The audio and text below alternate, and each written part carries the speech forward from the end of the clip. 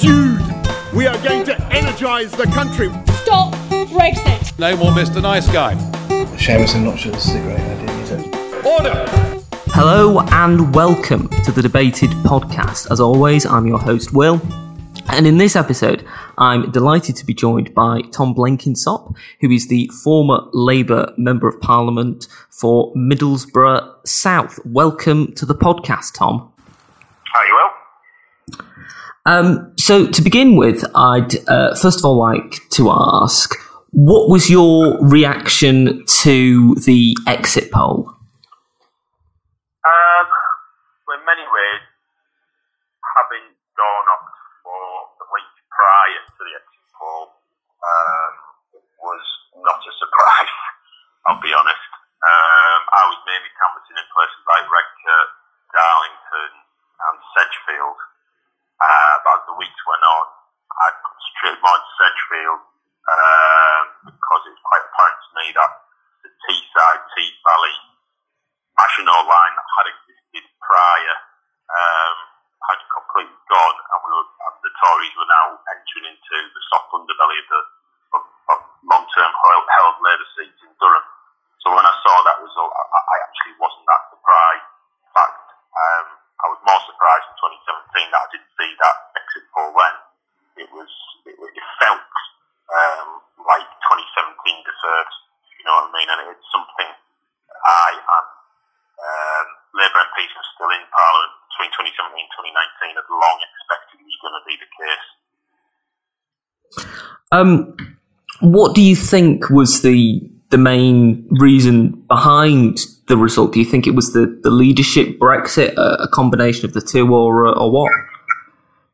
I think you've got to look at it in terms of a major and a minor. So in terms of the major influencer and the main issue that you'll get on any door, if you knocked on the door as a Labour canvasser, was Corbyn. That was the first thing that was raised, and it was the first thing on the minds of people who were traditionally Labour or were in like the undecided category that you'd usually try and contact us, bring over to, and coming as a former MP for a marginal seat, knowing how important that undecided voter category is, it was quite clear that they had all moved away from Labour. The secondary issue to get past the hurdle of Corbyn, which is very rare, was Brexit. Having said that, we were knocking all doors in certain parts, particularly in Sedgefield, where we started knocking people who weren't Labour before, because we were actually picking up people who were Liberal or Tory prior, who were very worried about the Johnson's stance in relation to Brexit, and actually more pro-Remain. So there was actually a lot of churn going on in relation to Brexit Remain. But to be brutally honest, 9 out of 10 conversations began and ended on the issue of Corbyn. It was quite obvious, and I think it was quite obvious prior, because it was the same conversations that we had in 2017, but in 2017 people were prepared to hold their nose and vote because the back history of Corbyn hadn't been unpacked quite yet by the likes of the Daily Mail and the Express, but also the Conservative Party. The more in-depth knowledge that people got into Corbyn's history in relation to Hamas and Hezbollah and IRA and a whole host of a myriad of other issues just made it toxic for any canvasser on the doorstep. I think that's something that a lot of people would agree with. Looking at the potential successors to Corbyn, what do you think of the leadership candidates as they stand? Is there a particular candidate that you think stands out as potential Labour leader material or potential prime ministerial material? What are your thoughts on the leadership candidates? Well, the candidates, there's 3 I would be happy with, and there's 2 I would have problems with for different reasons. And I'd probably sort of rank them in order of preference. So last, I think Rebecca Long-Bailey is a continuation of Corbynism. It's a continuation of the last 5 years, and if you take that to the electorate, you are undoubtedly going to get the same result all over again, if not worse. So I think most people understand that premise. You then have Emily Thornberry, who is able but has, bounce back and forth to commitments to certain issues, was very much involved in relation to Corbyn period. So therefore, I would probably say, to a lesser extent, but than Rebecca Long-Bailey, but probably carries too much baggage.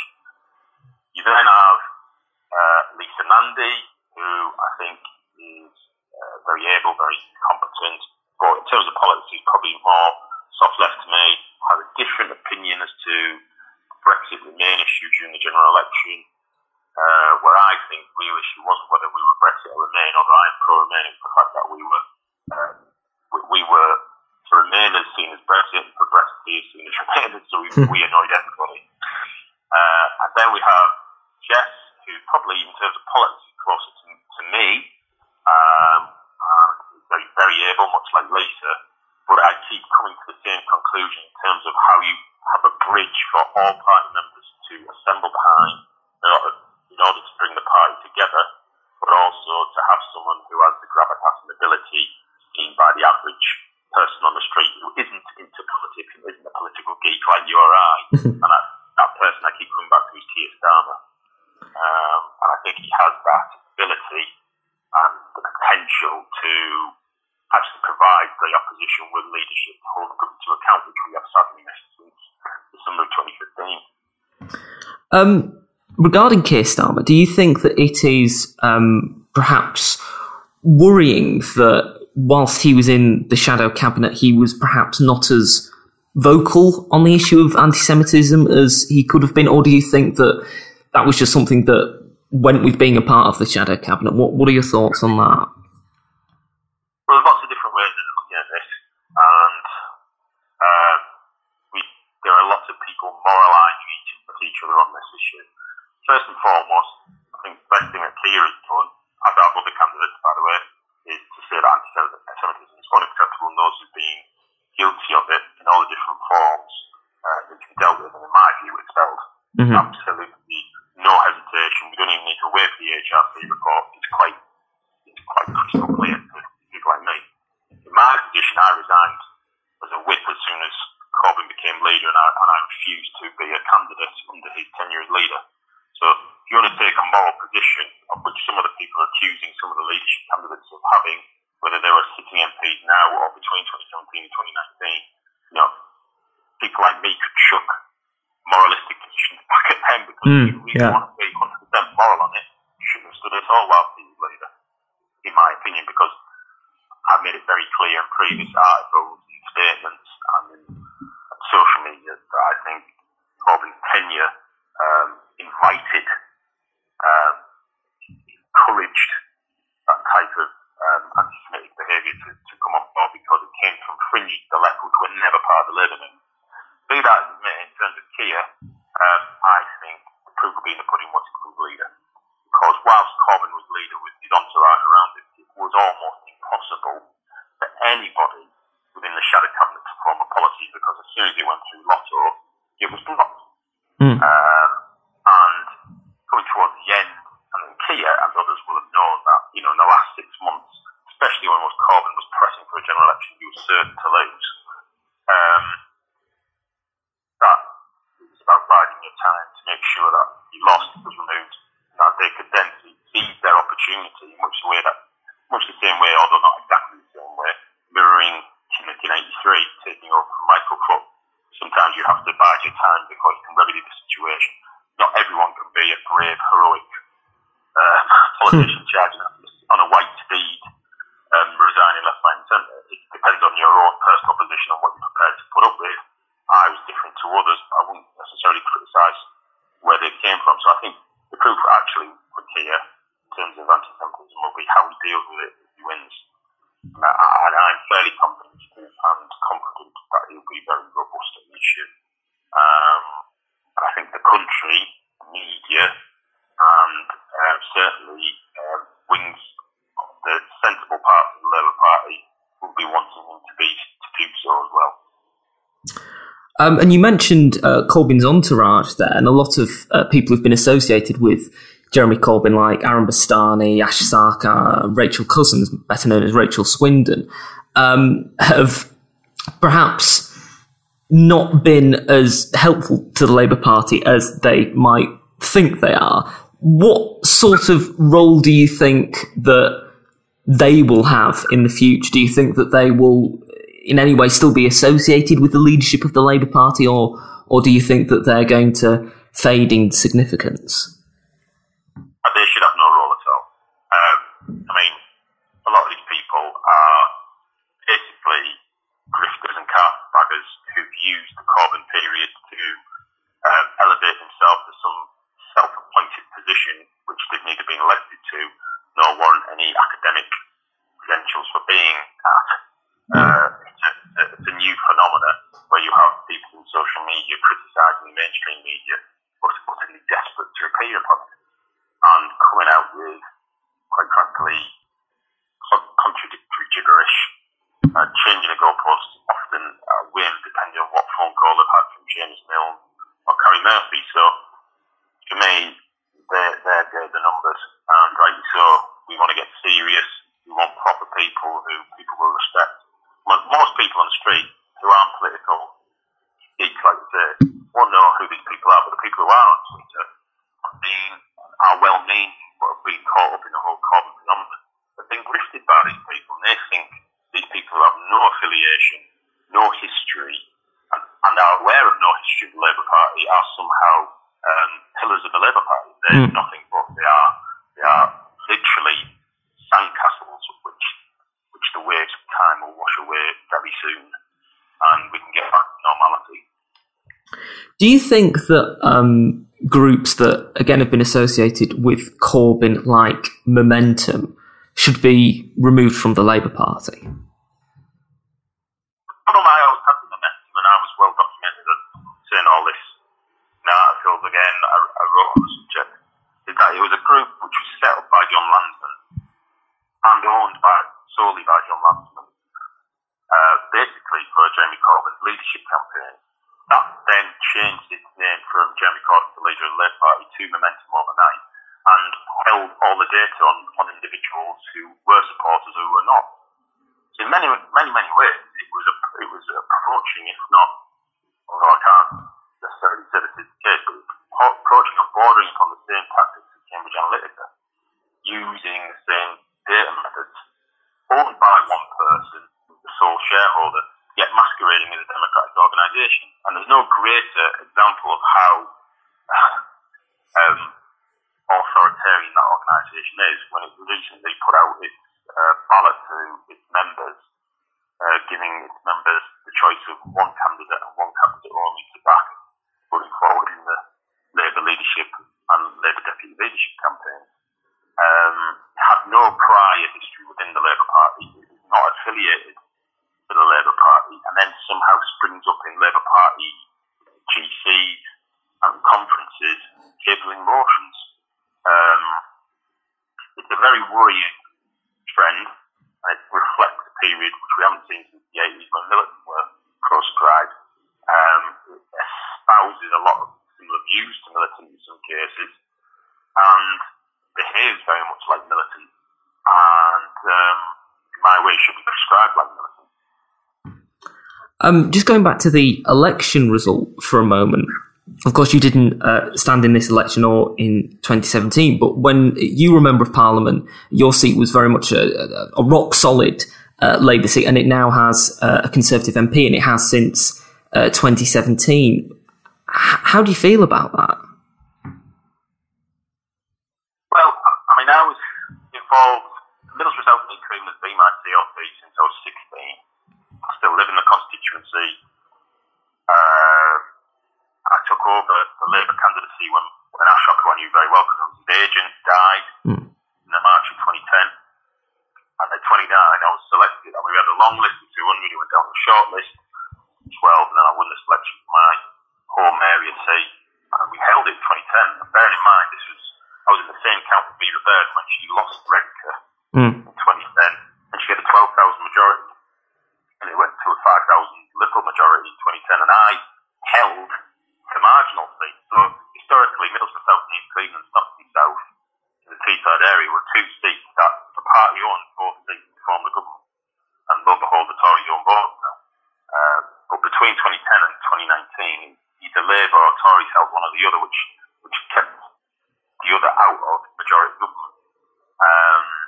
So watching my seat, which I held in 2010 against the odds, increased the majority in 2015, again against the odds, because we were losing in 2015, and then to see it lost in 2017, I wasn't surprised, but now to see it with an 11,500 Tory majority. Bearing in mind, 2 years ago, I bequeathed the party to Jeremy Corbyn, to Momentum locally, who had accepted my CLP and wanted rid of me. I bequeathed them a seat with a 2,000 plus majority. It's now an 11,500 Tory majority in 2 years. What? Give you some sort of, that's like, It's, that's basically like 18 years of Conservative government accelerated at such a rapid rate. It's like the 80s times, it's like the 80s in hyperdrive. Yeah. And that's not because the Tories have suddenly become electorally suitable. It's not whether they've become led by a dynamic, charismatic leader. I think Boris is charismatic, but I think his flaws are open and there for the taking. It is there, it is an 11,500 majority because the hard left insisted it knew better. Irrespective of all historical knowledge, all the data, all the experiences prior where they have failed miserably, they've managed to fail so miserably this time that it's worse than even their most miserable failures. And they like to bring out figures about Corbyn's supporting majority in 2017, total votes in 2017 and 2019. It's just sophistry. It is hokum. It is snake oil. If you have a seat which Labour only, the history of this seat in particular is Ashok, an Asian candidate who had the most racist campaign run against him by the Tories in 1991 in a by-election when Richard Holt stood against, when Richard Holt died, Ashok stood against Michael Bates. Ashok won that by-election in 1991. 6 months later, he lost it in 92, only just to Michael Bates, and then took it back again in 97. So this seat, as it existed, whether it was Langbar, Pryor, or Middlesbrough South and East Cleveland, was only gained under Kinnock and Blair. When the hard left ran the party, ran the show, put on who they wanted, they have lost miserably. And they have no comeback to that. And what it exposed as well is that those seats, like mine and Stockton South, which were like the Maginot Line, the red wall, the marginal red wall for Labour, which held back the Tories, because if we fell, it could surge through the north. If we went, as did happen in 2017, and I weren't there to defend in 2019, the push of campaigning for the seats in the red wall just wasn't adequate. And the Tories could run riot with it, solely on the national message, because there was no machinery at a local level, and Momentum pretending that their attempts at campaigning was just ridiculous. They have no idea what they're doing. And that institutional memory loss within the Labour Party of basically agents and candidates and councillors who knew how to run an operation, how to beat Tories, who were driven out of the party or told not to turn up anymore, or F off and join the Tories. Well, that's exactly what Momentum got. They basically told not just people who had won seats for Labour and campaigned for it, but they basically told the general public to F off and join the Tories. And guess what they did in their millions? Looking at the current election result, what do you think of some of the members of Parliament who have been elected for the Labour Party, who are very much in the sort of the Corbyn camp? People like Sam Tarry, Zara Sultana. What do you think of them as members of Parliament, just on what you've seen so far? I mean, it's very early days, and people have probably only just made the speech. You know, Zara made hers, and I made a comment about her in the speech. I think if I was Corbyn MP who wasn't in London, Bristol, or a major city in accommodation, I'd be worried because looking at their seats, they lost majorities quite heavily. They were walking into seats in Coventry, which had several thousand in terms of majority, which now only has 400, I think there are some fairness. If she persists with the same message, she won't be there very long. They'll be in for a very rude awakening. I just think there's a real naivety. It's a combination of an arrogance of youth and naivety mixed with the arrogance of an ideological position, much the same way, which informs everything. And if you ignore all empirical evidence which is telling you there's a problem because you're just driven with an ideological view, and you're going to come a cropper. You really, really are. You've got to be fleet of foot as a politician and be able to react to things, but also use your judgment. Ultimately, people want MPs to go in there and use their judgment. You're paid a very good salary because of your judgment, not because of your adherence to a dogma. And if you have a situation where Rebecca Long-Bailey is the leader, that type of politics is allowed to continue proliferate with the Labour Party. It could drive the Labour Party to get, in terms of parliamentary representation, not seen since probably 1931. Just going on to when you were a Member of Parliament, you were a member of the Environment Select Committee and then the Energy and Climate Change Committee. What are your thoughts about current climate change and environment policy? Do you think it goes far enough? Does it not go far enough? What are your thoughts on it? Well, at the last Labour Party conference, myself and Ed Miliband had a debate on this issue for Labour students in relation to our takes on policy. What tends to happen in climate change debate is that legislation is proposed or mechanisms proposed for legislative reasons, which are then put down and then seen as levers which suddenly have magical powers to be applied to the economy and change things radically and quickly. There are all sorts of unforeseen consequences in terms of trying to say get to zero net carbon by 2030 or 2040, especially in terms of manufacturing, especially in terms of how you keep a northern European country warm. All sorts of ramifications, and the pursuit technologically of everything going down the electric route in terms of the need to have generation of electricity and how it's distributed. Again, it's highly expensive, but also fairly carbon intensive in and of itself in terms of how much infrastructure you'd have to construct to take, the transport network from what is essentially fossil fuel to electric. You'd have to assess how you're generating that capacity of electricity when we're moving away from large-scale power plants. I don't think anyone really has done the technical work that it requires. They come out with the numbers and the legislation, but they're not looking at the background technical work which is required, nor the budgetary capacity, nor the timeline or time frame in terms of how you're going to lay that out.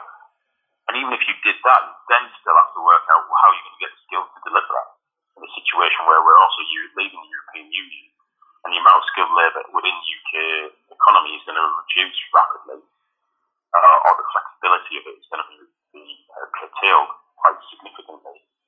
And we're not investing in the skills required to deliver that type of capacity issue. So I just think there's a lot of amateurism. There's no real profound hard work that say went into the creation of the national grid or other such programs, and there isn't the experience. Furthermore, I also think, given the nature of the civil service, where you have a constant turnover of staff within departments, coming from mainly non-scientific degrees from Oxbridge isn't necessarily the background of a body of people that you want to draw on if you're suddenly going to go into this very technocratic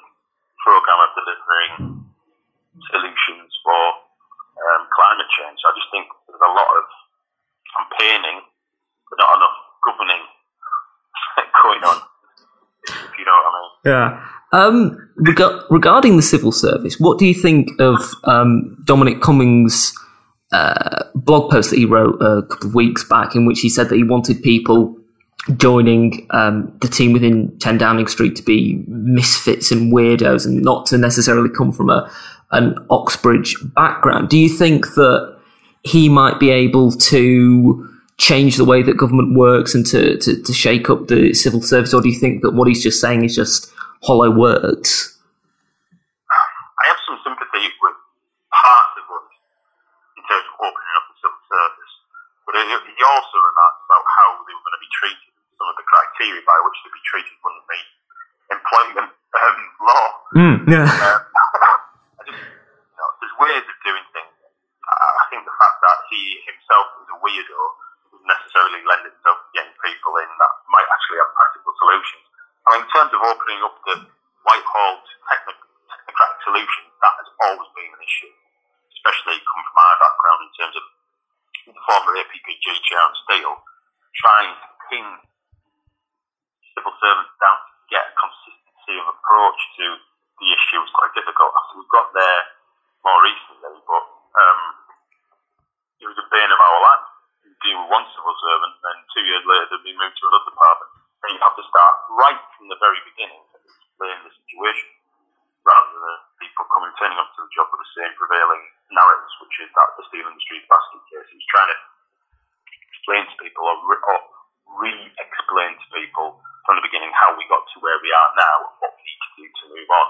And that was highly frustrating to a certain extent. So what would probably be better is more technocratic skills, also more stability in positions where people can stay longer and gain a greater depth of expertise in a department, perhaps. But I know the civil service has its own ways, and that you can't stop people from moving on to other, career progression in other departments. But it is highly frustrating. Just moving back to the Labour Party for a moment, there's been a certain amount of dismay at Paul Mason, who has made certain remarks about abortion law in relation to Rebecca Long Bailey, and remark that seemed to be anti-Catholic in its nature. Do you think that this is something that is going to be a problem throughout the leadership campaign, people making remarks and comments that are perhaps not fully all right or negative in their nature? Look, I mean, I'm Roman Catholic, but I believe in the right of women to choose. I voted as such in Parliament when required to. In terms of Rebecca Long Bailey, the point is scrutiny is going to be poured onto candidates on every issue. If you're proposing to be the leader of the Labour Party, and therefore also proposing to be the Prime Minister of the country, you're going to get scrutinised nth degree. So those individuals need to get used to that now, because it's just going to continue and it isn't going to go away. But that's being used by Paul Mason, I don't know what he said, but he's used that to attack her or promote her, I don't know. To be honest, I don't really pay much attention to what Paul Mason says on most things. What I would probably say is that if you are going to come out with comments, whether you think they're quietly in a letter to a diocese, whether you're Roman Catholic or Church of England or whatever, I think that isn't going to get into the public domain in a wider role as an MP pursuing higher station within the party, then you're kidding yourself. And Rebecca Long Bailey or her defenders can't say that her position on X is Y when it's clearly X. And if she is written, as I believe she has, saying she has misgivings about current legislation and that should be curtailed, which I believe she has, then you can't complain that the words that she has used have been used back. And if people have a problem with that, well, that's the Rebecca Long Bailey camp to deal with. The comment he made was that he didn't want abortion legislation to be controlled from the Vatican, so quite anti-Catholic in its nature. Paul's famous for making friends.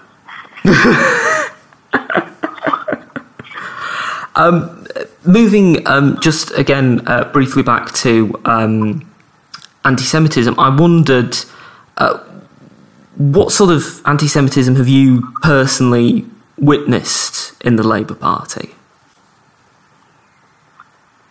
Well, fortunately, the last Labour Party meeting I officially attended at local level was in 2016 when, going slightly off topic, since when I was an MP I was addressing a GC in relation to an individual member who had threatened to assault me, and members there defended that member over me. So I said, well, see you later, you won't see me anymore. I wasn't prepared to sit in the room with people who were quite happy to see me assaulted. So that's the culture that was allowed to prevail under the leadership.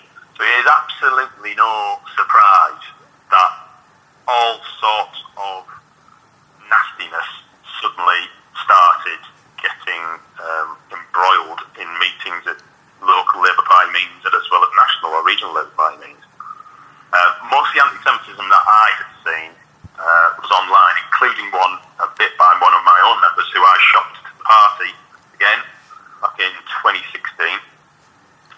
He was actually covered in the Sunday Times. He had a picture of the Statue of Liberty with a sort of alien creature on its face with a Star of David on it, and he thought this was acceptable. I didn't, and I said this is anti-Semitism, and I would appreciate the party to investigate him because I think this is anti-Semitic, and they duly did, and he resigned before he was kicked out.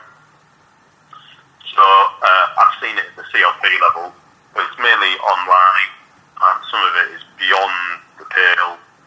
It's been allowed to go on and on and on, and obviously with the Sunday Times revelations in terms of the party basically protecting these people to such an extent that where they were issuing death threats against my former colleagues, the party weren't even warning parliamentary colleagues that they were having death threats issued against them by these people. You know, it's bad. And I think the HRC report is going to be very damning. I think the whistleblowers, the party members of staff who are trying to get this dealt with whilst being frustrated by the likes of Jenny Formby, Karen Murphy, Seamus Mills, to name but a few names, Thomas Gardner, for example, they will be vindicated, I think, because this isn't going to go away. And the Jewish community are rightly appalled. And as a party, we've completely let them down. And you know, it took a lot of courage for people to come forward and do the right thing, but there was no other way. As a Labour member, if you're anti-racist, which I am, there is no other way but to call it out. There is no other way but to say this is happening and these people need to be dealt with. Every other excuse or reason given, which isn't they have to be dealt with, i.e. expelled and given to the police, is just not acceptable. It's as simple as that, really. It's not a complicated issue for me. And I think a lot of people are going to reap what they've sown in terms of either promoting this, allowing it, or facilitating it. And I look at the prime culprits, and I look at the entryism of the hard left as of 2015, people who were formerly in SWP, Left Unity, Respect, and other hard left organisations which have a history of this, entering our rank and file and being allowed to. And all of them, pretty much some man and woman, voting for Jeremy Corbyn. And that will be his legacy in terms of party history. So I think when the HRC report comes out this year, I think it will be brutal, damning, necessary, but also highly useful for getting rid of some of the toxic elements which have been allowed to enter our party. We're coming to the end of the podcast. It's been great to have you on, Tom. Thank you for being on. I'd just like to ask you one final question. It's a new year, it's a new decade. What New Year resolutions have you got or have? New Year resolutions? Well, to stop having the occasional cigarette when I have too much to drink. always happens. I have cut down quite a bit, but on those vices, it's hard to kick. But I have, touch wood, so far I haven't had many. Keep my fitness up despite injury, and that's about it, really. Maybe sort of health-centered ones. Probably to be more centered in and around my family a bit more. The last decade has been fairly eventful in terms of politics and things that I hadn't anticipated happening in my personal career.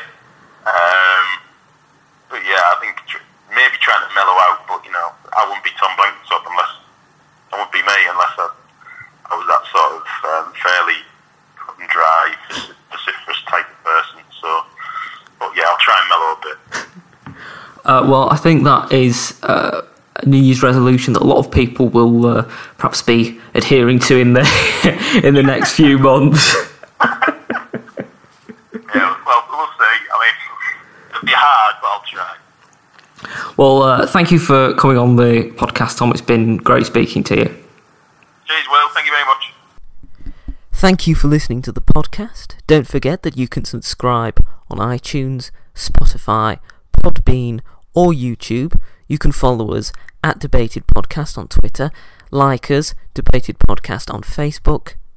And if you want to email us, either about appearing or making a comment or reaction to the episode you've heard or any other episodes, then email us thedebatedpodcast@gmail.com. Thank you for listening. I hope you listen to the next one.